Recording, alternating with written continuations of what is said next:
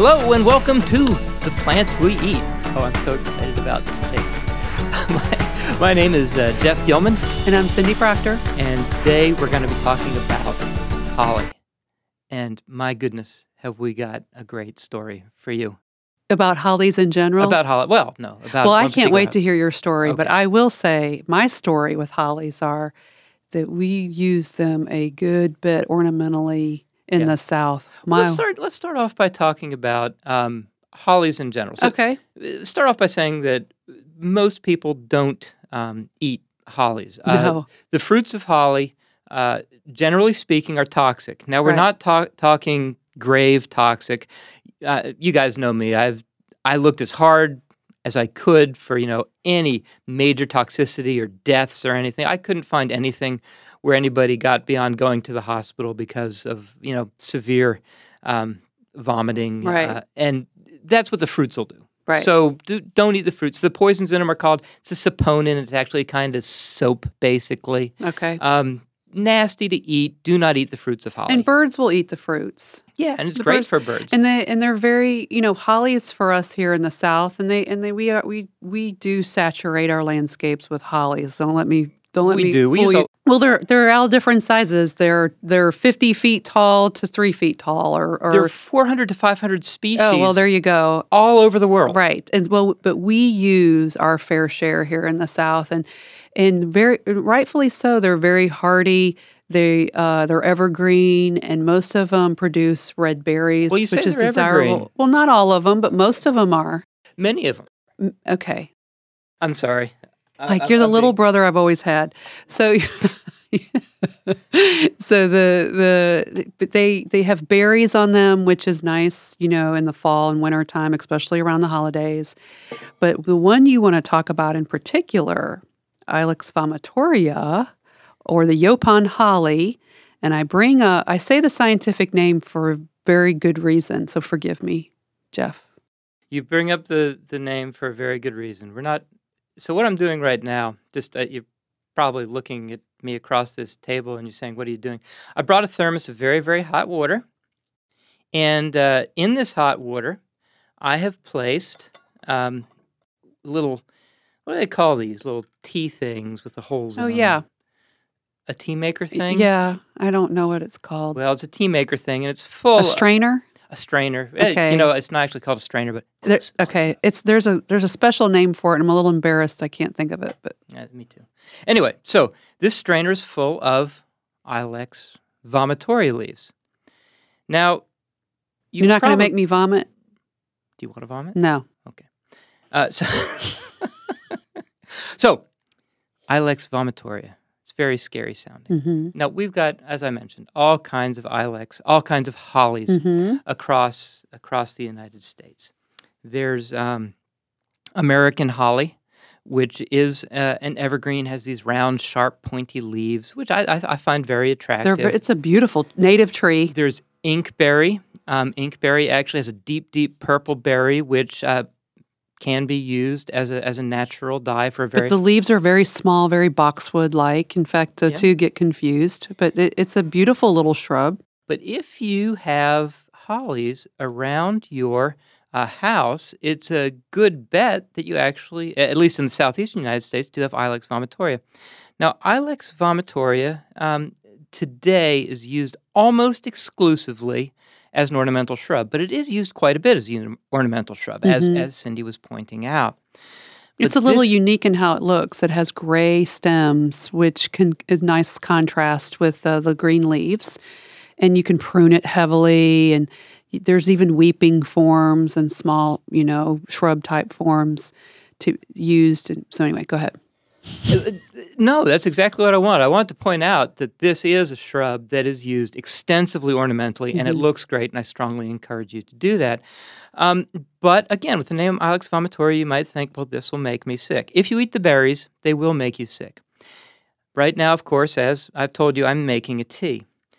This tea, once upon a time, used to be used for something called, depending on whether you were Native American or European, either a white drink or the black drink. By the way, you may think that had something to do with culture, but it didn't. It was because of what the drink looks like. Okay. Now, this drink was used in a ritual which would cause vomiting. Okay? Right. By Native Americans, correct? It was used by Native Americans, and in fact, they would have this whole ritual where they would actually fast for a certain amount of time. Then they would drink an incredible amount of Ilex vomitoria, and it would make them vomit. Now, it was for male only and for purification Right. and unity rituals. Yes, Yeah. but they would also drink it as a daily drink. Yes, So for the while- caffeine. For the caffeine. Yeah. This is the North American source that has the highest quantity of caffeine. I have been drinking this stuff for the past few weeks now. And And you're a coffee connoisseur. I'm a coffee guy, and I've got to tell you that in terms of caffeine, I'd say this stuff is supercharged. I mean, Wow. this stuff really has a lot of caffeine. So wait a minute, wait. Let's just hold on. So I could go out to any yard in the American landscape, mostly in the South, pick a few leaves, seep them in hot water. hot water. By the way, that's a seeper. Okay, thank you. It's a seeper. Or that doesn't sound right either, does it? Anyway, and seep them in water and have a cup of Seasons- coffee. Seasons don't fear the seeper. nor do the wind and the moon and the rain. This isn't a song. So yeah, you could take this, you dry the. So what I've been doing, there is a way that you're supposed to manage this, but I've simply been taking the leaves, I've been drying them out for about I'd say 10 minutes at about 300 degrees till they're crispy, and I just mash them up, and here they are. Hand it over. I want to drink. You can't have it yet because first, look, I've been thinking about this for like weeks now. Okay. And the first thing that we're going to try is yerba mate. Do you know what yerba mate is? No. Did you Sounds know- like beer and latte in the same thing. Did you notice that I said that the North American source of caffeine was Ilex vomitoria, Yes. Ilex being the hollies. Mm-hmm. The South American source of caffeine is also Ilex, But it's a different one. but it's a different one, very, very closely related. Mm-hmm. Yerba mate, which has become an extremely popular drink throughout the United States, is the more common source of caffeine. Josh, come here. Give this a shot. See what you think. So this is your South American holly leaf drink.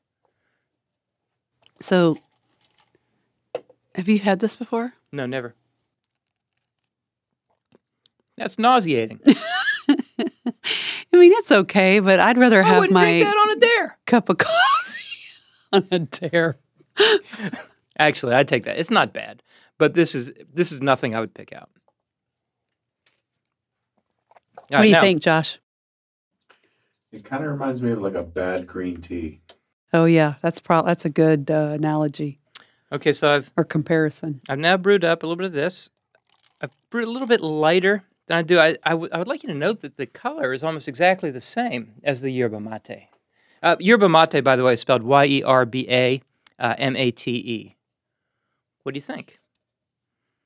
I feel like I'm drinking a shrub water. Do you really? Yes. Like you're drinking shrub water. You soaked a shrub in water.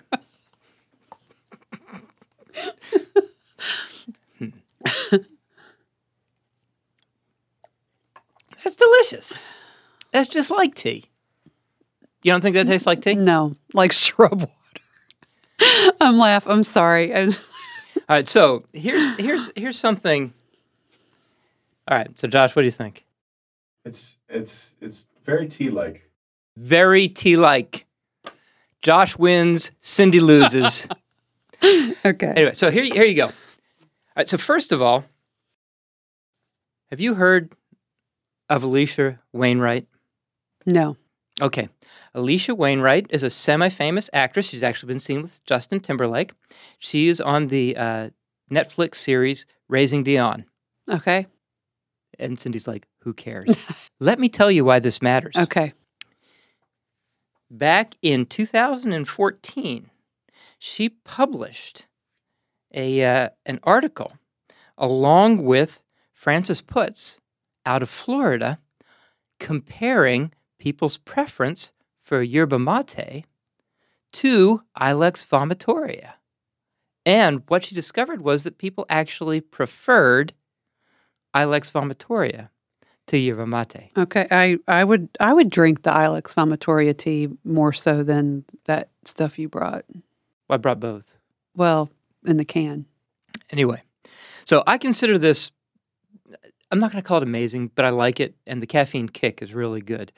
Josh, you would, if somebody poured you some tea, and you would drink that, yeah? Yeah, I think so. Okay, there you go. Just wait till the caffeine kicks in. All right. So here's the thing. There's a theory, okay? And the theory goes that the guy who named Ilex vomitoria gave it the scientific name, William Ayton. The theory goes that William Ayton was actually bought out by the East India Company.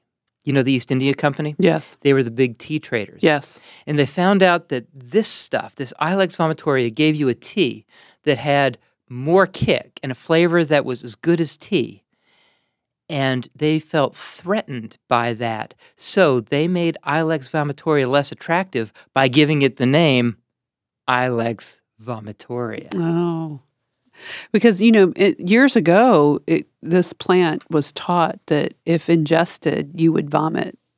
Yeah, so I know. It was dangerous for pets and That's humans. That's what I always thought the case was. Yes, but that's not it. Wow, that's interesting. So isn't that interesting? Mm-hmm. I think, I'm all into the conspiracy theories and such. And yeah, I totally think that this guy was trying to do the East India Company. And I just wonder how much money he made. And I wonder where that money is now. So, the power of suggestion and name. I mean, it named the plant. Mm-hmm. So it worked. It did. And something interesting? In this paper in Economic Botany that Alicia Wainwright wrote, she actually pointed out that, first of all, people thought that they wouldn't like it. She did point that out. But she actually pointed out that when people found out its scientific name, it made them want to drink it less. It actually did have a measurable effect on whether people would drink it or not because they found the name to detract from the overall experience. I, on the other hand, think that the name is a definite plus because it is a story. And, you got to love stories. You got to love a story. And we're all about telling stories. That's right. So, easy to grow shrub for the southeast. All of your hollies are great. It loves marsh conditions. And and I'm sorry, I didn't mean to interrupt. No. But I wanted to mention before we left this plant is if you're creating a garden for wildlife, this attracts quite a few different birds, the ruffled grouse, the American black duck, the quail, turkey, sapsuckers, eastern bluebird, one of my favorites, robin, mockingbird, white-throated sparrow. I mean, it's just wow. That's awesome. That's a trend now. Understandably, is to do something invite wildlife into the garden. Absolutely, and even the mammals eat the fruit, not just the birds. And the black bear, which I don't know if I want to invite in my yard, but gray fox, another one. But raccoon, skunks, not another one I want. But the foliage and twigs are browsed by white-tailed deer. And so, people want deer in their gardens. They feed them. And, I have a little bit more on another topic, but before we leave this, I have something to add, too. And it's a little bit of a quote from a paper that I read. So I'll begin the quote here. The Indians sometimes used it as an emetic. On these occasions, they would drink it in large quantities. And in a quarter to half an hour, they would vomit. Sometimes they would hold their arms across their chests and expel the contents of their stomachs 6 to 8 feet. Oh. I mean, come on.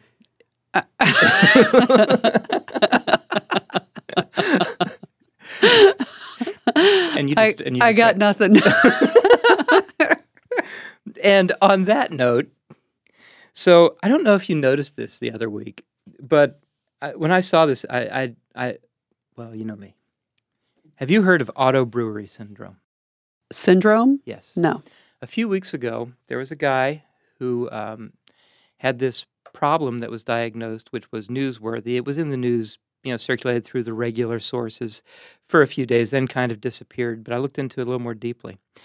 This gentleman actually had essentially a brewery in his stomach. There was brewer's yeast growing in his stomach, and whenever he ate carbohydrates, the carbohydrates would be broken down into alcohol because, of course, to make alcohol, it has to be an area without oxygen. Well, your stomach has no oxygen.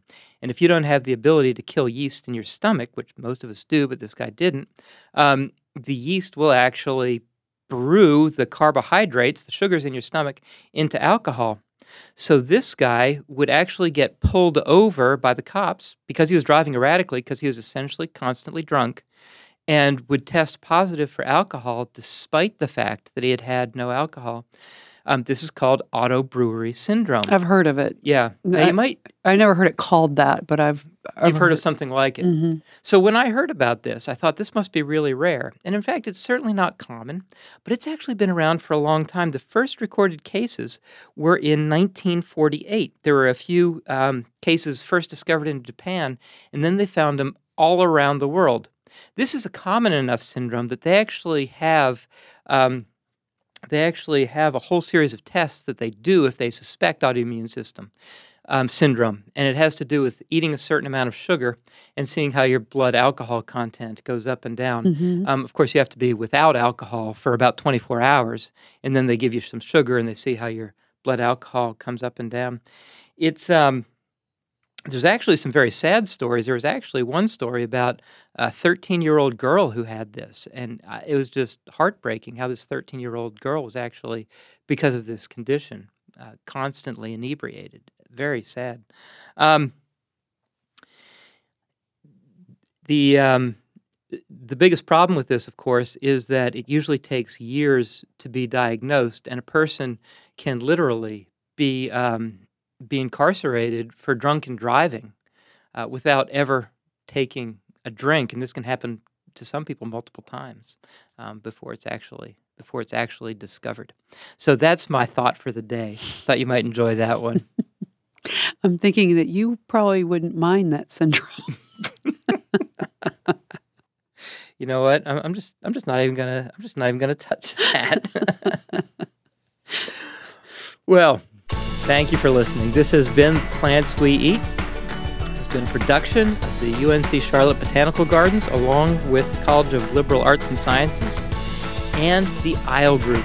We look forward to talking to you again soon. If you want to reach us, we have a brand new email, and that is tpwepodcast@uncc.edu. Again, that's tpwepodcast@uncc.edu. We would love to hear from you and get some more of your fantastic suggestions. Thanks.